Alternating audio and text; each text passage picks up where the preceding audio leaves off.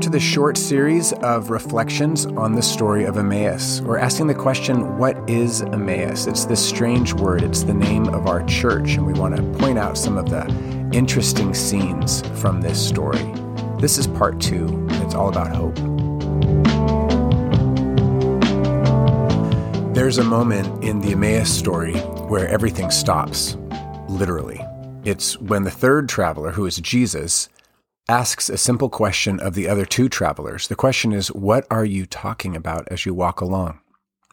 This simple question instantly penetrates the defenses of the two travelers and stops them in their tracks. Luke, the author, writes, "They stood still, their faces downcast." With one question, Jesus accesses their real pain, the pain which they're trying to leave behind, but of course they can't escape it, because they're carrying it with them. It's just beneath the surface. Then finally, one of the travelers speaks, and as he shares, we hear the reason for their pain. We had hoped he was the one who was going to redeem Israel. That's what he says. We had hoped. It's past tense because they're not hoping anymore. Their hope is gone.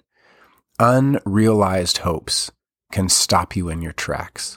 Some people get stuck and they never recover. I've heard it, so have you. Things like, we had hoped we'd be able to have children, or we had hoped the business would work out, or we had hoped our marriage would survive this, or we had hoped our daughter would recover. Unrealized hopes stop us in our tracks. And that can be a very dark and difficult place. But in the Emmaus story, here's what Jesus does next. He explains to the travelers how the Messiah also had to suffer. He shows how the Messiah entered into the real pain of the true human experience, how he suffered. I wonder if that's what's actually required to be human, that you suffer. That you know what it feels like to have disappointed hopes and crushed dreams and pain and sadness.